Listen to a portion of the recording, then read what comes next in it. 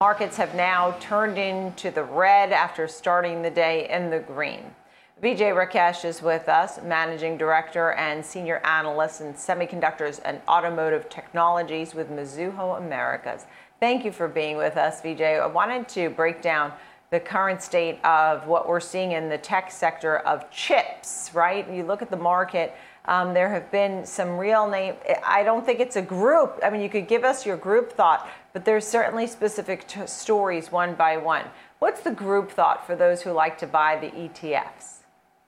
Yeah, thanks, Nicole. Thanks for having me on. I think overall we continue to like the tech space and semiconductors. All we are saying is after a pretty strong 100% run from the depths of 2020, and even year to date, they've outperformed the NASDAQ. We are just being a little bit more selective on the space. So we are saying, might we rotate within the space from some of the more, cyclical auto industrial markets, which have seen a pretty nice rebound, and to a little bit more of the PC and handsets, which have corrected quite a bit. So overall, we continue to like the stocks as a whole. I think the stocks should benefit from the underlying trends in semis that continue to be strong on the handset side, memory side, even semi-cap equipment, because every ODM, every IDM wants to build a fab. So it's going to keep wafer fab spending high into 2022. So we're just being a little bit more selective and moving from one part of the semi universe to the other side. That's all.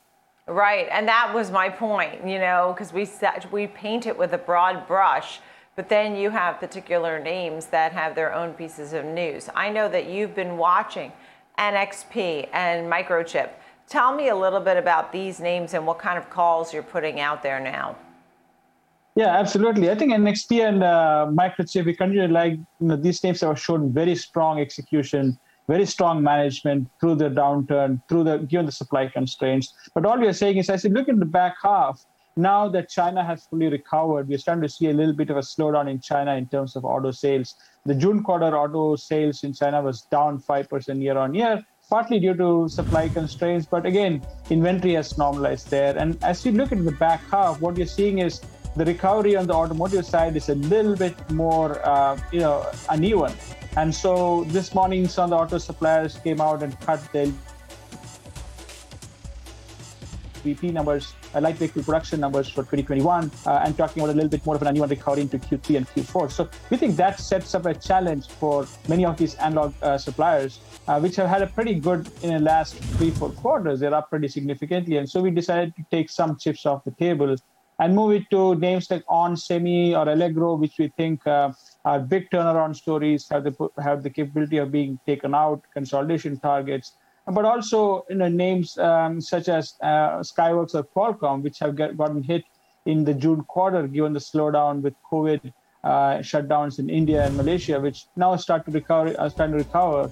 And these names position well into the second half with kind of an Apple launch, and even the China handset ecosystem starting to come back.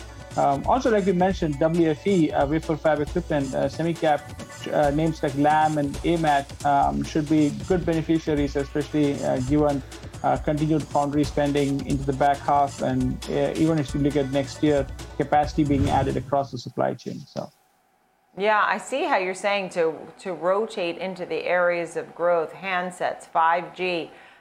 Is this away from automotive? Is that what's happening? And where does names like NVIDIA, where you have a buy and you have a buy rating on NVIDIA, I believe, and also yes. Seagate, buy? We have a buy on NVIDIA. We definitely see continued strength. We think the lead times on their key parts, the A10, Ampere A10, A30, the T4 inferencing is all extending now to almost 26 weeks. And the lead times actually extended given the very strong demand. There's always a little bit of investor concern with some of the crypto issues going around with the Ethereum hard fork coming up in August, going to proof of stake, if that could impact some of the GPU's numbers. But overall, I believe NVIDIA is very solidly on the AI roadmap. They dominate that, and they continue to dominate that into 22, given some of the strength of the order ramps.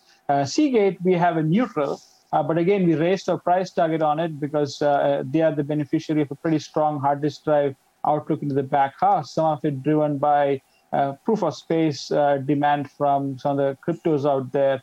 And that could be a near-term tailwind into the second half for Seagate. So definitely helping on the pricing side and some clearing out some of the inventory on the hard disk drive side as well. So on both Seagate and WD, Western Digital, both of them should be a beneficiary of not just hard disk drive, but NAND strength into the back half. So.